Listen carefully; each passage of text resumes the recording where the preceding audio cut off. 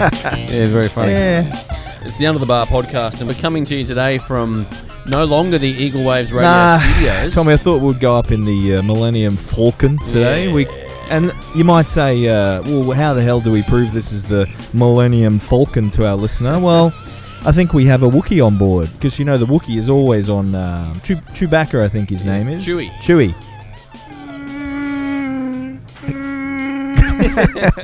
And translation there, Hans. Welcome to the show. Welcome to the podcast. Thank you for joining us. Yes. Well, mate, there's a fair bit to talk about today. As There always is, Tom. There always is. It was exciting and great to have the Evil Genius on last episode.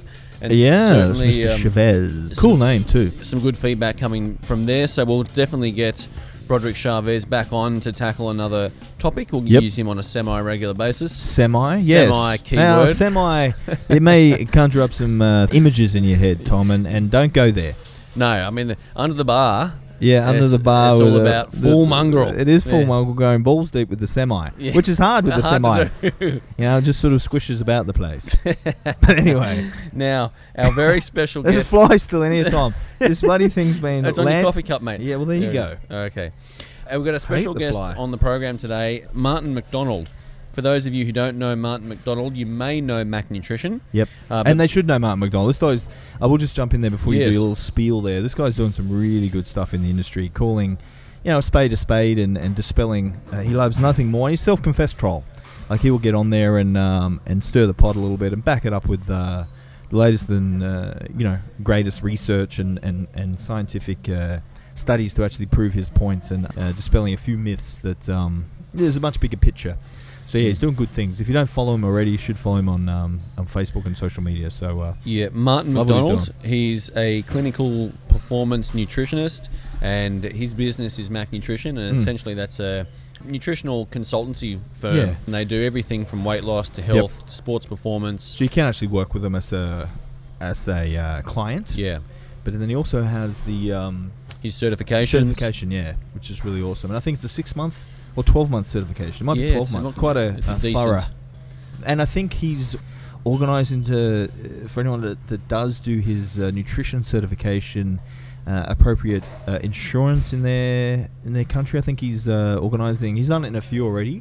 Basically, that's the dilemma. As most of our listeners that are coaches in the industry, if they haven't done a nutritional degree, then we can't. We all write nutrition guides, and it's not actually an actual nutrition plan that they should be following. It's recommendations and a guide, and we all write nutrition plans, but really we're not insured or covered to do that. But with his certification, I'm pretty sure he's pushing hard to get it in every country, an insurance provider that will, if you do the certification, provide you with insurance. So that's a big plus.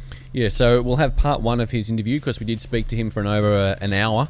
He's got plenty to say. Interesting guy. Yep, so that's coming up very shortly on the podcast.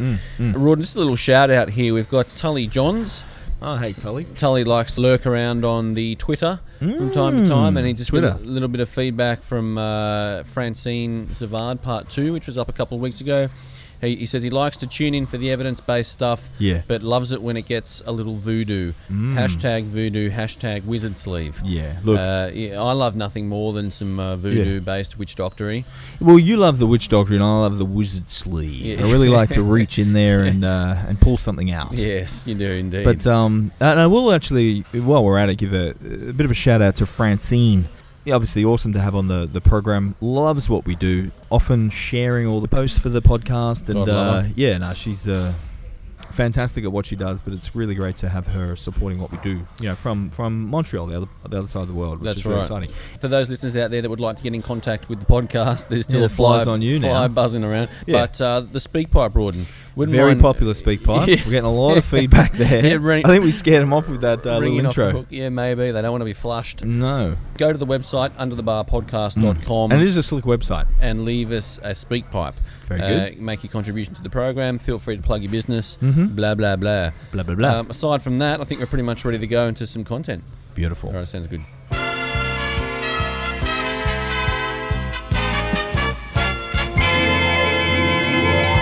Be quite a serious meeting. Yeah, Ange looks lovely today. She does look nice. Spruced up. Yeah. So Ange, she owns this Millennium Falcon. Yes. the Falcon. Hey, Wookie, you still there? Yeah, oh, nice. It's really it's a real effort. Yeah, it's a process. It's a process. You can't just do it. The Wookie can't just talk on tap. Mate, we're really polywaffling today. Yeah. Anyway, we do actually have something to talk about, don't we? So, look, just a couple of things that in part one of his interview, Mac Nutrition is going to go through some interesting stuff. Science-based, of course, as it always is.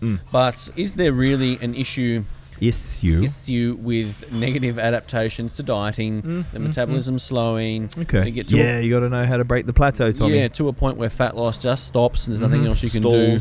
Or is it simply a matter of misreporting, either deliberate, unconscious, or a combination of subconscious, a combination of all of these things? So he explores that issue, Rod, and certainly from your perspective, dealing with every client you have has to go through this process of extreme fat loss. Yes. And so invariably you come up, you get confronted with these issues on a regular basis. Yeah. Look, I will say that that unconscious self-sabotage, I think I'm afflicted by that.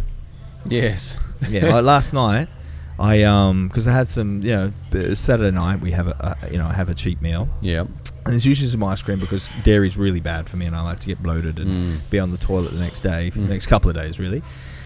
But that being said, last night I recall eating ice cream.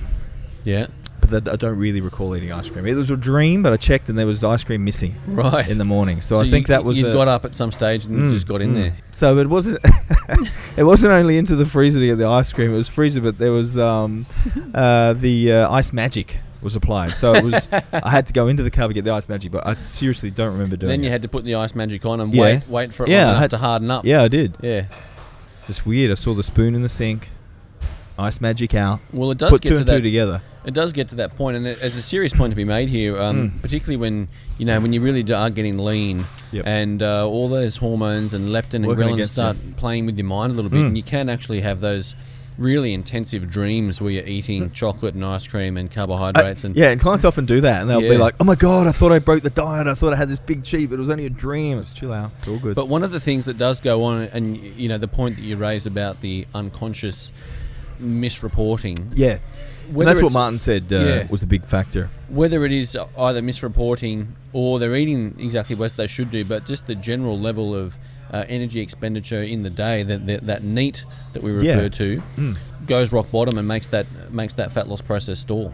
Yeah, I mean, that's an interesting point, and let's go a little balls deep into that one, Tommy, because I do know, having consulted with Dr. Israetel and Menno Henselmans, they're along the similar line, and these are, you'd have to argue, some of the more reputable guys in the industry that are heavy evidence-based, spade-to-spade type thing. But they're, Dr. Israetel will be like, okay, so they plateau, what's happening? They're cheating on the diet. Yeah, no, these clients are good. They don't cheat. No, they're cheating on the diet. No, but their clients have had for a while. They're comp prep. Like, I can tell you they're not cheating, mate. They're cheating on the diet. So he's adamant that either, like you said, on a subconscious level, or the numbers aren't matching up. They're doing things. They're interpreting your information, but putting their spin on it, or they're not knowing that they're increasing their energy intake through adding some spray, some oils, whatever. But that's what he sort of suggests, and I think Menno had a similar point of view, that generally it's going to be some sort of deviation from said plan, either consciously or subconsciously, like we said. But that NEAT that you spoke about, and for our listeners, we they may not be familiar with NEAT, but a non-exercise activity thermogenesis. But so that NEAT is basically just that day-to-day stuff you do. It can be as subtle as just your body language, and for our coaches, the difference between a normal NEAT or the energy expenditure in a given day and a reduced NEAT would be, and guys and girls that have dieted hard, and it does get hard in the latter stages of some sort of body composition goal. If you're reducing body fat, it will invariably get hard for everyone, and that's why most people stop, and they can't get down to that super low body fat percentage, because your body will fight tooth and nail. And even though you will try and do everything exactly the same, your body will find a way just to make you move less. And it might be as simple as, you would normally stand up, pick your weights up for your client, do everything else. You just sit down in between sessions, and you think about that. You're sitting down in sessions periodically throughout the whole session, 8 sessions a day, or standing up half as much as what you were, the week prior. Well, that's going to be a huge reduction on energy expenditure when you add it all up over each consecutive day over a week. So even if we, you drop your calories by a couple of hundred a day, which that's a pretty fair reduction, week to week. Okay, let's take another couple hundred out, take some rice out, some fats, whatever it is, some carbohydrates or fats, and then you just instinctively have less energy, so you just sit around more, or you don't walk to the bus, you drive your car to work, or all these things that you'll gravitate towards just to make I'm not walking up the stairs today, I'm using the lift. And even beyond that, Rod, from my understanding, I think the nervous system actually will make your stride, even if you do walk to the lift, will make your stride and your movement patterns more efficient to expend less energy as a pure unconscious survival mechanism. 1000%. And what you have to also appreciate that those training sessions, be it training session weight's perfect, okay, if it's like what I do, but we'll have these cardio training sessions, long slow distance or low intensity steady state, that once upon a time burn 400 or 500 calories, but then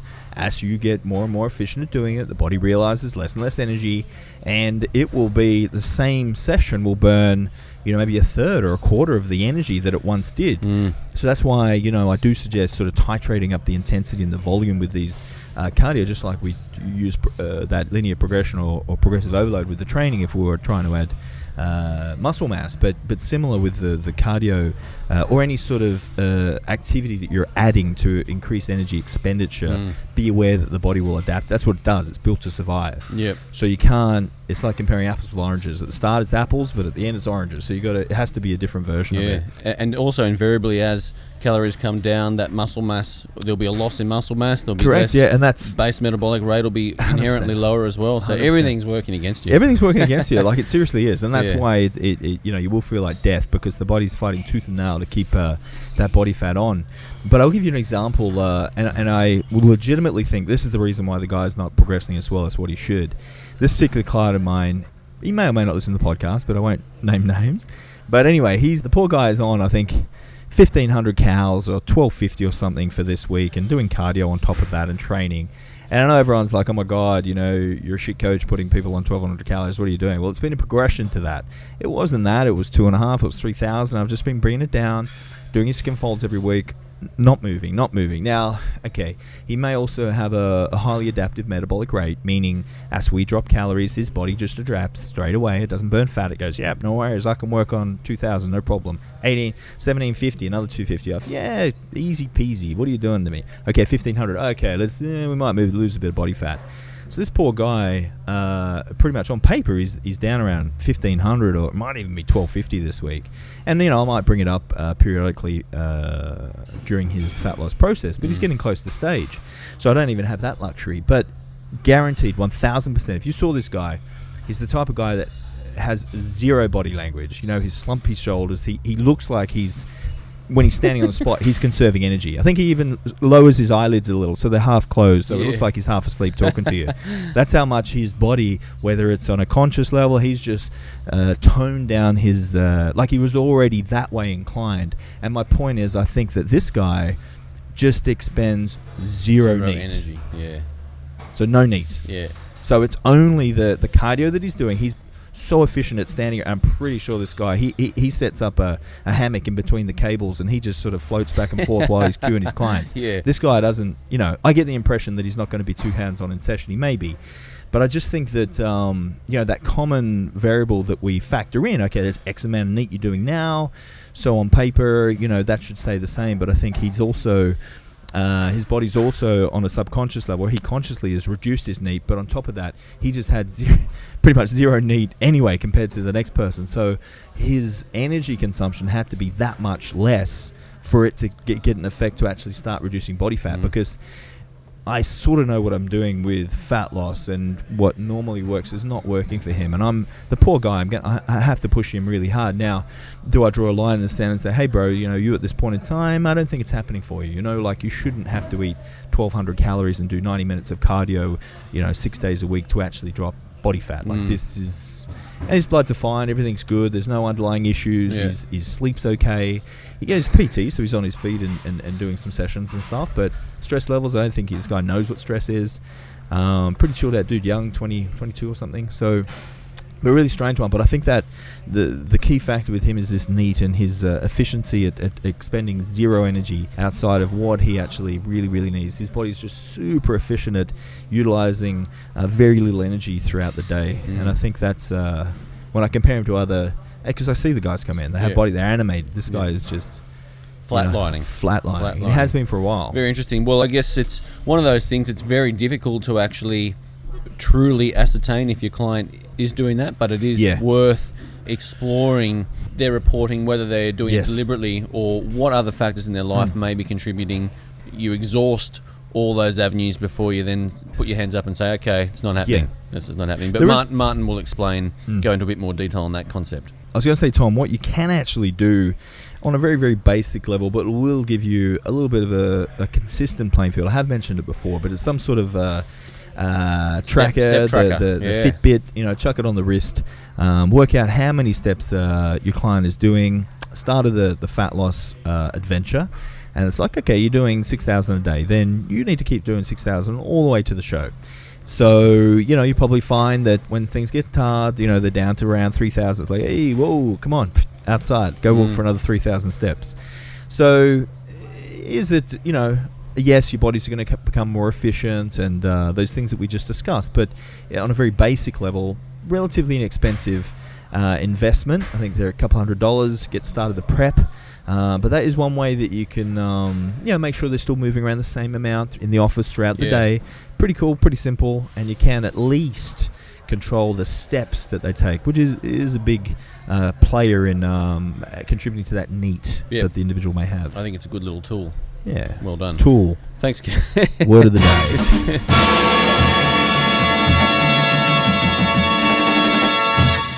Clinical performance nutritionist Martin McDonald coming up very, very shortly. Rawdon, just a little bit of I-dotting and T-crossing. We mentioned last week, so we've got Christian Maurice, Australian tour. Great teacher. If you haven't been to one of his seminars, this guy teaches. Doesn't lecture, teaches. Paces around, scratches the noggin. Whiteboard. The Millennium Noggin. That's what we're in today, right, Wookie? There we go. The Millennium Noggin. Right, so Christian Maurice coming out, Australian tour. That's all cool. A big tick. Francine Zavard, Larry Vanette, they're coming out this year as well. Physique preparation, posing, I'll have all the bells and whistles. Really excited about that one. And Larry, Francine's pretty hot, but Larry will definitely make the girls weak at the knees. He's quite a specimen. And then Tippy Toes. He's out again. That was awesome first time around. I've seen, I think, the flyer for Tibbs and Tippy Toes looking really good. Some really, really, really cool content for that one. Yeah, I still find myself opening up his PowerPoints and digging through 100%. And picking out things. Like that was a really useful course. Really good course and really good presenter. And super nice guy. Yeah. Hamburgers and all. Hamburger syndrome, I have... Look, he did really well and it was awesome. Yeah, that's exciting. Let's make a note to get him back on again as well. Yes. Yeah.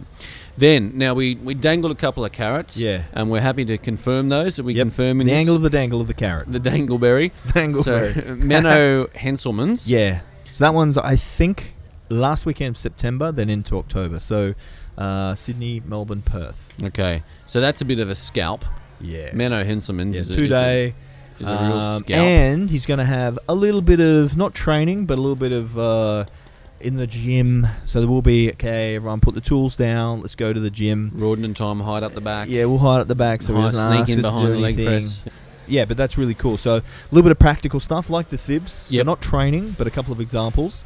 So he can really drive home I-dotting and T-crossing with what he's presenting. But really, really, that's going to be the seminar of the year for me. That's a coup.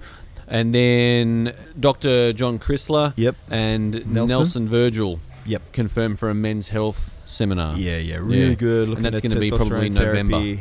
Yeah, November. So the wheels of communication are in action with those. So Emily's in the process. Emily from Icon. Hi, Em.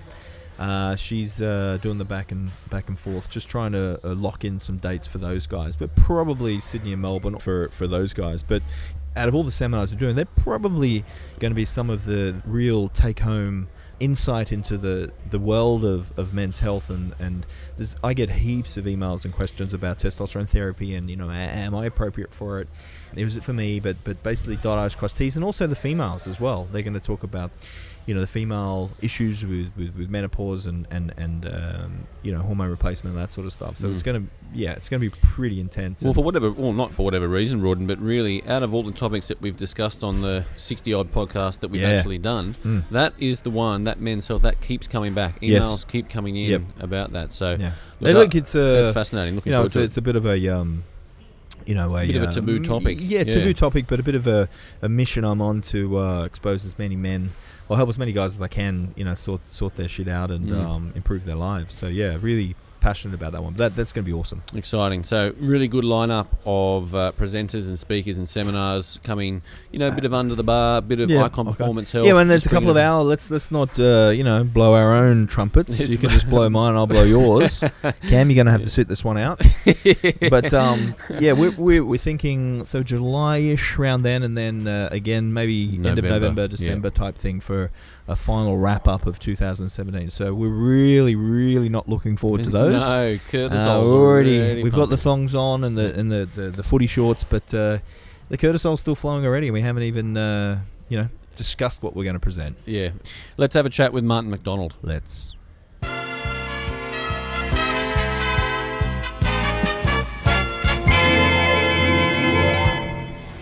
Under the Bar podcast with Rawdon Dubois. And you pronounced it correctly, Tom. Tom Hewitt. Now, mate, it's time to tick another one off the list. Yes. We've got this nice long list of interview guests we've been compiling over a period of time. Yeah. And guests that actually know what they're talking about. Exactly. That's how you make it on the list. Yep. So a client of mine, Rawdon, Paul Stevenson, from PhysiqueWise, quite a while back, just said, I actually went to uni in the UK with a bloke called Mark McDonald. He's pretty savvy, and check him out. Had a bit of a sniff around, listened to a few podcasts. We did, yep. Put him on the list, and the wheels turn pretty slowly here at Under the Bar, but eventually 6 months later, we've got him on the line now. For those of you who don't know, Martin McDonald is essentially a clinical nutritionist. Yep. Done a bit of natural bodybuilding, and he started a nutrition consultancy firm called Mac Nutrition. He's got a clinic in London, and they do everything from sports performance nutrition through to celebrity makeovers and corporate wellness, executives, the whole lot. And they do have online mentorship programs and certifications and stuff as well, and really highly regarded as one of the leading nutritional consultancy firms in the UK. Soon to be the world. He's got a world domination plan similar to Under the Bar, so we have that in common. That's about it. But we'll get him on the line to explain more himself. Martin McDonald, mate, thank you so much for your time and welcome to the podcast. Hi guys, thanks very much for having me. Now, mate, was that a fair assessment of Mac Nutrition and what you guys are doing? That was the best introduction I've ever had, so thank you very much. That was great. And I had nothing to do with that. Now, before we sort of explore what Mac Nutrition is doing as a whole, how did you actually get started in the industry? Yeah. So I basically took a very boring and academic path initially. So I just kind of went university, studied, there's a university here called Loughborough University, which is kind of nationally renowned as like the best sports university. So I did sport and exercise science there, and then at the time I actually was competing in natural bodybuilding, as you said. So as you know, you kind of fall in love with the nutrition side of it, and so then I just went on and did a master's in sports nutrition, and then kind of one of those things, you get lean and then suddenly think you know what you're talking about. So everyone was like, oh, this guy's the guru. And I didn't know anything. I just didn't eat for 12 weeks and look lean. So, you kind of become your local guru, as it were. And then I actually got a contract with our British weightlifting, essentially. So our Olympic weightlifters, kind of international team. So that was my first kind of headline contract, as it were, because I got lean. So therefore, you'll make the weightlifters lean, and you're into your training and those kind of things. So it just trickled on, and then because of that, ended up getting really, really lucky. So at about 2022, this kind of, what do you call it? Have you heard of EastEnders? Yeah. Yes. I used to watch it all the time, man. Right. So an actress off there wanted to lose weight, and she ended up doing like one of these celebrity fitness DVDs, and she basically mentioned my name on daytime television. Wow. And pretty much the rest is history. So at 22, suddenly I was getting phone calls from people all around the world, like expats in Abu Dhabi were just like, yeah, I've just seen you on what was it, GMTV or The Right Stuff. Oh, so I want you to help me lose weight. And just, people throwing money at me at 22. I didn't know what to do. So I was pretty much, I could probably make a go of this. Yeah. So from there, I just ended up doing more and more nutrition stuff. And I'm, as you might find out, I don't know this podcast, I have a controversial streak. So then online, that always goes down well. And it just kind of grew and grew. And then, the kind of rest is history, just built things up. I ended up doing my clinical nutrition postgraduate because I ended up working with so many people with health issues. And I thought I should probably be a little bit more legitimate in this area. So I did that. Yeah. And then, just built up kind of Mac Nutrition, started employing people, and that's where I am now, I suppose. Beautiful. And what you want to tell, because a lot of our loyal listeners are coaches in the industry, and Mikey, Mr. Palace, he's actually doing your certification at the moment. Do you want to talk to Mikey, man, he's a good guy, really, really good guy, great coach as well, always educating himself, which is awesome. What's that all about, and for those that are interested, how do they go about doing it? What's involved, man?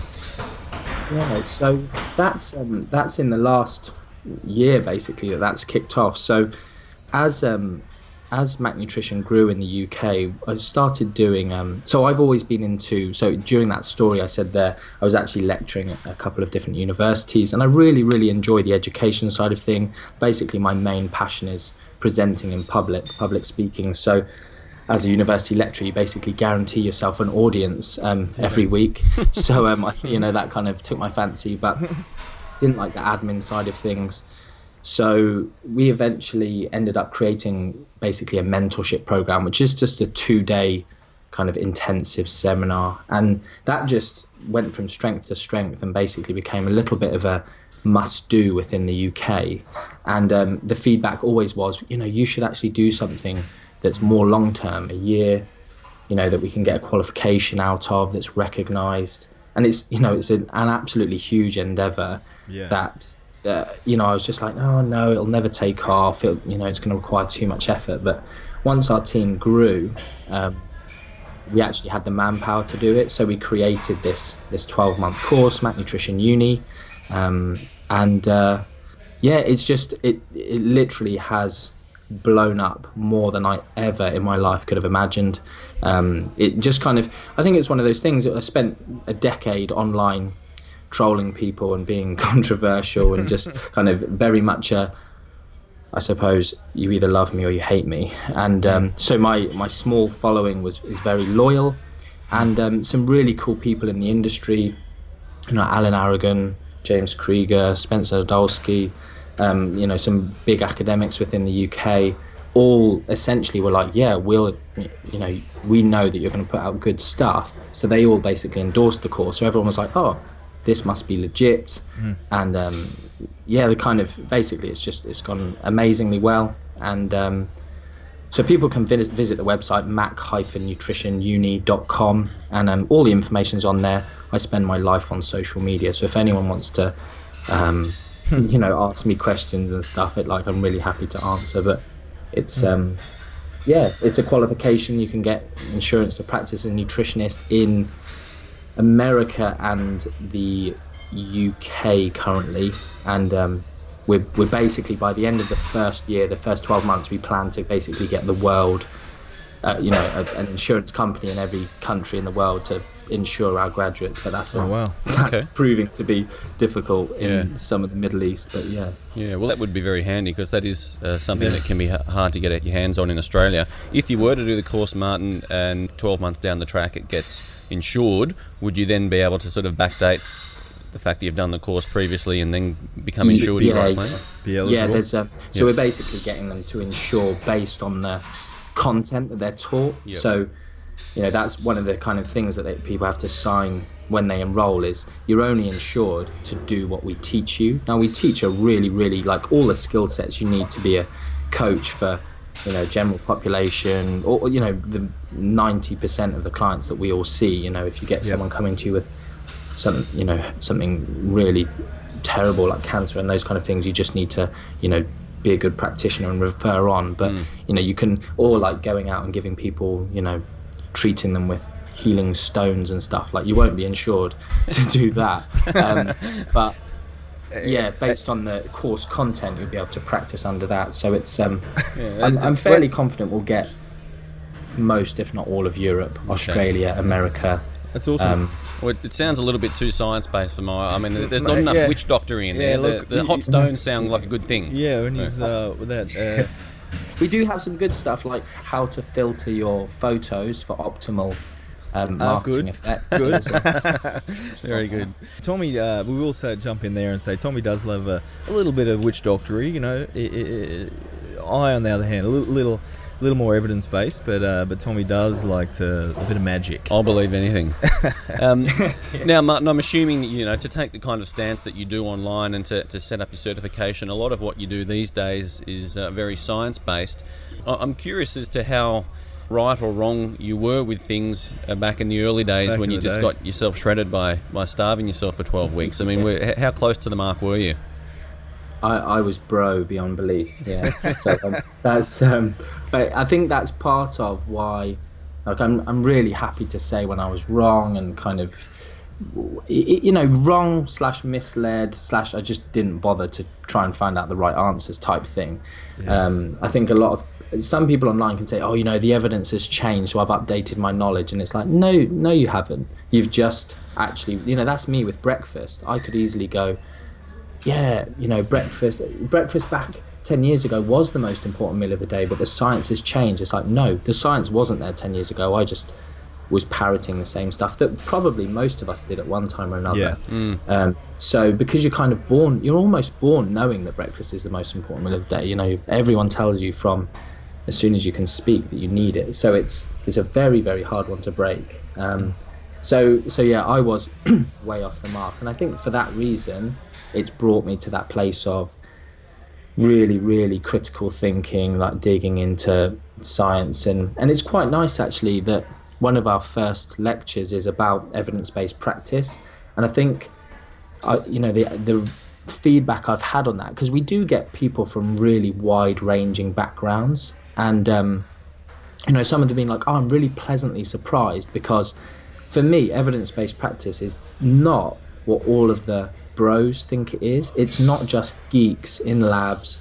You know, it's only true if you can prove it by, you know, a study and these kind of things, which that's not what evidence-based practice is. It's kind of combining empirical evidence with observational evidence and kind of personal experience and, you know, science dictating what you do, but kind of experience informing how you do it and these kind of things. So, yeah, I'm not one of these people who, you know, being a bodybuilder, and I even say, like, our MNU students take the mickey out of me because, like, I'll use BCAAs, but in the evidence-based world, it's like, BCAAs, rubbish, you don't need them. No one needs them. You're a bro if you take them.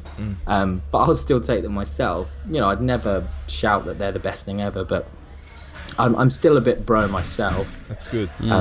Because I want all the gains, that's the thing. Yeah, dem gains, I think you say. DEM, them gains. The interesting thing is, Martin, is that you said that you were wrong or misled, but you still got in great shape and still ended up getting contracts out of it. So there's obviously some key fundamentals that you were following, and maybe we could explore a few of those from a fat loss perspective. When you're looking at that, I mean, where do you start with your program design? I suppose I kind of, like you said, I must have done something right. And I think it was just the fact that I made things a whole lot harder for myself. So it was, you know, I was adhering to a caloric deficit for at least most of my diet, but it was kind of like the number of foods that I removed because I thought that they were going to, you know, whatever, muck up my physique, as it were. So I, like, funny things like I wouldn't eat bread and I wouldn't drink milk, but I would have whey protein. So it was like really backwards things like that. So for me, in terms of setting up someone's, if we are talking about fat loss, very much, I mean, I've gone a bit boring and behavior change and psychology with stuff. And I say boring because that's not why I got into this. Like, I'm really maths, personality, like very blue in terms of I like facts and figures. And when you start talking about psychology, it's like I would struggle when I was kind of an upcoming trainer to care about the stuff that I now know matters so much. But so with fat loss, very much looking at a caloric deficit in terms of how is that best achieved, but actually understanding that with lots of people, if you don't just work with physique athletes, and I think that's the problem, if you're into your training or you work with physique athletes, you're basically working with a robot, like a neurotic, mental loser. I'm talking about myself. That's what you are a bit like as a bodybuilder, going to the cinema with your hot girlfriend with a cabbage and tuna and a Tupperware and happily opening it in the cinema. Or a crowded train. And just going, well, I need to, because it's been 2.5 hours and I have to eat, and tuna is a bodybuilder's food. So it's kind of, then when you start working with general population and realizing people lie. If I knew that people lied, I would have got such better results with clients over the years. It's just, people who give you thousands of pounds to coach them to do their nutrition, and they'll lie to you. They won't do what you're saying, but they'll still keep paying you. And I just didn't understand that people were so stupid. So it's just, understanding that, and it's such a new thing for a lot of people, that actually adherence, that person who says they're eating 500 calories a day and putting on weight, like, they're not. But they may actually think they are. So like I gave a lecture recently talking about knowingly adherent and unknowingly adherent. So some people, they're not lying to you, they just actually don't realize some things, or they don't they just completely forget to track those calories, or when they do their food diary, they change their habits. All of these things that we kind of know from research happen, but it's really hard to get round sometimes when you're like, oh, but she says she's eating 1,000 calories, she says she's doing XYZ, and I just don't understand why she's not losing weight. And then you have to throw in the physiology side, the cool stuff, in terms of menstrual cycle and changes in body water and glycogen, and the possible effect of cortisol on interacting with the aldosterone receptor, so you get more water retention, these kind of things. Like, that's the cool stuff to geek out on. But at the same time, if she's not lost weight for 12 weeks whilst eating 800 calories a day, whilst training 5 times a week, there's probably an adherence issue. But I think I have been there, where I was trying to reverse diet and ketogenic diet and carb tolerance and whatever, and just didn't realise that she was eating fish and chips. So tell me, Martin, do you feel that that stalls in a diet plan or a nutrition plan, even not specifically for Gen Pop, but even the athletic population, do you think that if on paper they should be eating, something that's in a significant deficit, and like you said, over an 8 to 10 week period, there's very little fat loss or body composition change? Do you think like that? I know Dr. Israetel sort of says, no, they're lying. They're eating more than what they say, and just flat out, that's the only reason for it. But do you feel, I mean, you spoke about the cortisol related issues and things like that, but would you more often than not gravitate towards they're still either unknowingly or knowingly consuming too much food? Yeah, see, it's a real funny one. So we as part of MNU, on the top option, we call it Full With Honours, and it basically has a few residential days.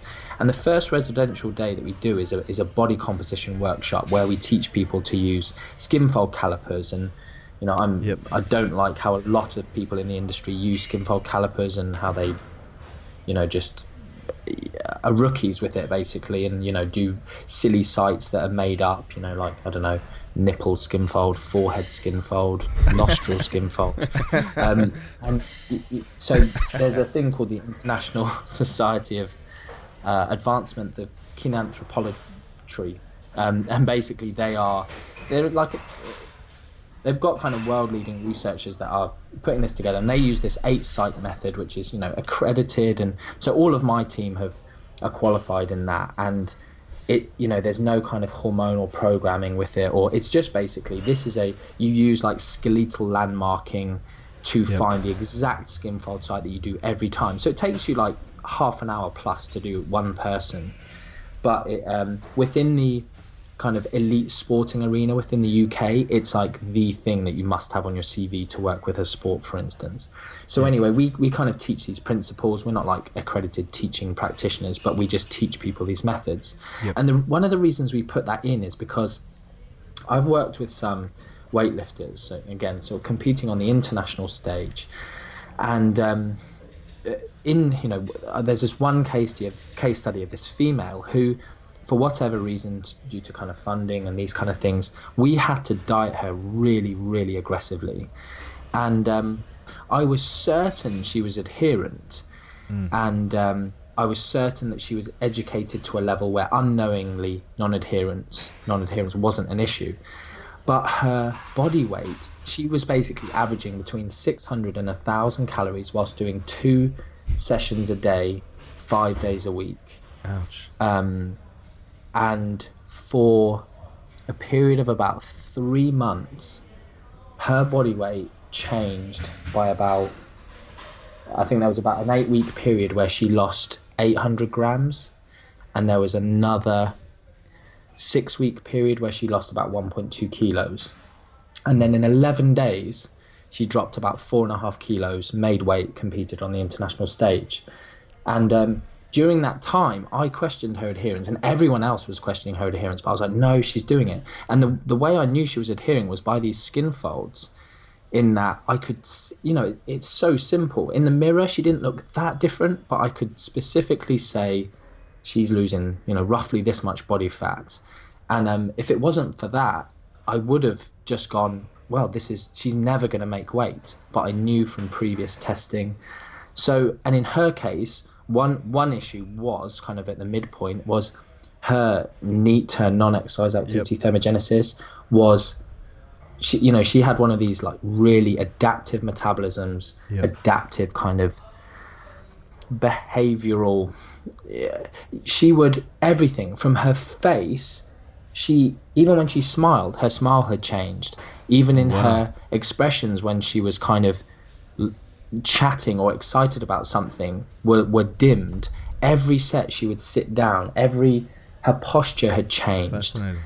And she had just literally, like her PAL, her physical activity level, or her daily activity factor was literally probably 1.05, 1.1. So, then she probably had some reduction in BMR, like the small reduction that most people will get on an extreme diet, which isn't as extreme as a lot of people think, the whole metabolic damage thing. But, she had all of those factors involved, and so we corrected that, but then her body weight still only dropped that 1.2. And then it was literally this case of, one day I just was like, right, stand up on that chair. And I just pushed on her ankles, and she just had major edema in her ankles. So it wasn't like, again, like, oh, well, it's menstrual cycle. Like, this went on for 3 months. So I knew there was something more. And so in the last 11 days, I tripled her calories. I did drop her carbs down just for the, try and get rid of a tiny bit of glycogen, anything that she possibly had left on 600 calories a day. And so tripled her calories, fat was up, protein was up, she trained less, she dropped all of these stressors, just removed them from her diet. And that's when she just dropped all of this water. So she's a healthy individual, she's an exercising athlete, she was adherent. You flip that on its head to I can't remember, she's like mid-20s. You flip that on its head to a 40-year-old woman who's kind of got some metabolic disruption, some markers of metabolic syndrome. She's maybe close to, she's like premenopausal, but her hormones are a bit messed up. She's super stressed, she's got children, and all of these things. Yeah. And you've got just this recipe for 8 weeks and the scales don't change. How do you expect that woman to adhere? Because she's working so hard and seeing absolutely no differences. And then you get coaches saying you should never weigh yourself. And I think that's a bit too hard and fast, but very much having other markers of body change. And so I do think there's the whole, you can just go, they're not losing weight, well, they're underreporting. But there are these kind of really strange, there are a few strange scenarios. And yes, my athlete was losing body fat, but for 3 months she was, she'd lost maybe 2 kilos on virtually no calories compared to her expenditure. So is that quite unusual though? Would you or is that pretty common? That's probably the most extreme scenario that I've really encountered. But it's not. It's maybe a more moderate version of that is more. I would be a bit of too much of a bro if I said I was putting loads of people on 600 calories a day whilst doing 20 hours of training a week. Okay. But it's a tricky one, that one, Martin, because our listeners probably do have a handful of clients over the years that would have and I would say yes for me as well. I work exclusively with physique competitors, so I'm lucky that they're all OCD robots and I can do what I will. But even those, I've had some, and when the stresses of either they pulled out from the comp or post comp, and then everything sort of the magic and the synergy happens. They're sleeping a little bit better, and then the body comp increased calories a bit, and the body comp does improve, or the water weight drops, or whatever it is. Yeah. But it's a tough one to recognize when that is the issue, and it's not a compliant issue. And what would be some telltale signs for our listeners that may think that they're uber compliant, they have a good relationship with the client, and it could be just this hormonal cascade wreaking havoc and causing a lack of weight. I suppose the skin folds would be one thing you would probably say to see if the body fat's changing. Yeah, I mean that's why we put it in the course, because we had a lot of people who wanted to do the top level course, but they actually turned up to the day, and these are some of my kind of biggest fans, biggest followers, turned up to the day completely unknown to me and said, I don't think I'm going to get a lot out of today. It's not something I'm going to use, and went away from it going, oh my goodness, this is going to be a kind of integral thing that I use with certain clients. Because it's just that thing of it's such an objective marker. You compare it to a DEXA scan in terms of the cost and the issues with kind of water and change in macros affecting DEXAs, versus air displacement plethysmography like BOD-POD, which is just rubbish, BIA, which is rubbish. So it's just such a useful thing for people who train, because even then you get just that little bit of overtraining in physique athletes. They're coming up to comp because they're kind of slightly underfed, they don't sleep as well, they don't want to back off training because less training is never a good thing. And it's the only objective measure I've found that you can go, actually there's progress occurring here.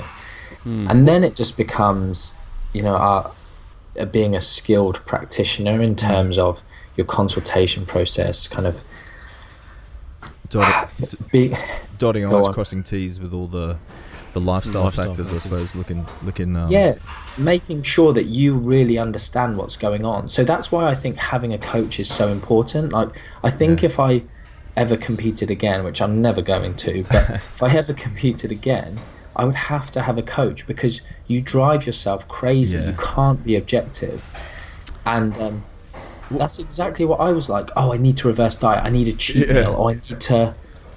No, you don't. You just need to adhere to a deficit for longer. Yeah. Martin, what about just actual, for our listeners that don't have the skill set to do the skin folds, what about just measurements, tape measurements? Would you be seeing similar movement, or obviously not as good as the skin folds, but could that be something that would show that progress even though the scale weight's not changing? if you can be really consistent with girth measurements, it's an easy, just like try and actually measure where you're measuring rather than just picking the kind of point. Waist is the easy one because you measure the smallest part. Kind of hips, measuring the greatest protrusion of the gluteals, essentially. You can get those little helpful things, and arm girth and thigh girth, etc. But even then, if anyone does train general population, every coach will have had that woman that the scales didn't move, but her clothes started fitting better. It's such a useful. It's so non-sexy, but it's such a useful tool. Well, we're not much into non-sexy here on Under the Bar, but we'll run with that one, Martin. Listen, while we're talking about that reverse dieting being thrown around a little bit, and metabolic damage and all this type of stuff. Yep. I mean, my opinion is, like some of my clients will sort of say, okay, we're going to reverse diet now. What are we going to do? And it's like, no, you know how to eat. You're just not going to stuff yourself post-comp and everything will go back to normal.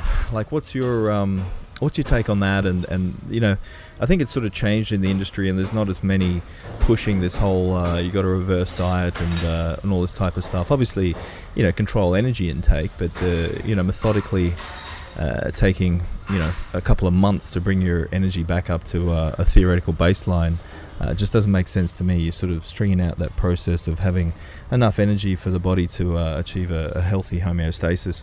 What's your thoughts on that and on that? Yeah, so for me, reverse dieting was a really, really positive thing. It needed to happen. It needed to have the spectacle, the arguments, the people exaggerating it, saying that you should reverse diet the same amount of time that you dieted for, all of this kind of jazz. Wow. But then when we got on to for me, I put on 29 pounds in 9 days post-show. Nice. Just horrific. Not so good. Yeah. Yeah. So it's just such an unhealthy way to be. Yeah. And so for me, it was that methodical moving back towards, not going crazy. It's just unnecessary. And probably you kind of end up in a bit of a worse place. I mean, some people might disagree, you just put all the weight back on instantly, but for me it's just doing it a bit more gradually, a bit more slowly, definitely not reversing out of a deficit just to maintenance. Everyone now agrees, you jump straight back to your new maintenance at least, and then add some calories. And then it's kind of okay, well then how fast do you do that? Is it 4 grams of carbs a week? Definitely not. Or is it 500 surplus or 300 surplus? And I think for me, it ends up being that very much a client-centered approach. But I think if it was me, I'd really like to do it a bit slower. Just gain a bunch of weight back, maybe, not a bunch of weight, but put on, a few pounds very quickly in a few days.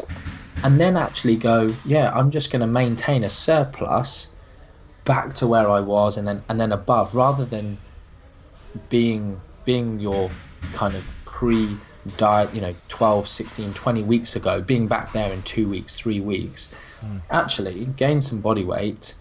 And I think it is different. It depends on how badly your sex drive has been hit, how badly your mood has been hit, if it's your wife's going to leave you, probably just keep eating until you have a sex drive again. But if you're all right, then maybe don't, go back to instantly baseline. Move back. You're in a calorie surplus, which we know is probably the best way to be looking to gain muscle. And yes, you're at a lower body fat, so there might be things like, okay, your testosterone is still slightly suppressed, your leptin is still slightly suppressed. But one interesting thing, I've had some well-off clients over the years who just were let's just test my bloods every month, and I was why not? It's your money. It's really interesting for me. And in those cases, it was amazing to see how terrible some of their testosterone profiles were, but they were gaining muscle. And so I just kind of think, if you're in a calorie surplus, you progressively, you've got loads more energy than you did when you were dieting. If you can progress in the gym, it's actually just extending a gaining phase a bit. And you're, again, mentally, as I was saying, kind of personally, I'd love to just look a bit better for a bit longer with more calories, with more of a life, etc., etc. But I think, metabolic damage, I don't know, but I don't think anyone realistically still believes that, do they?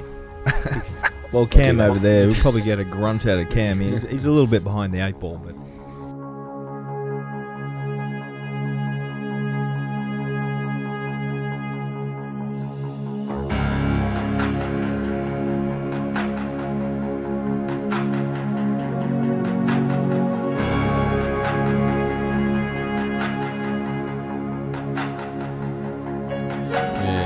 Cute little dimple.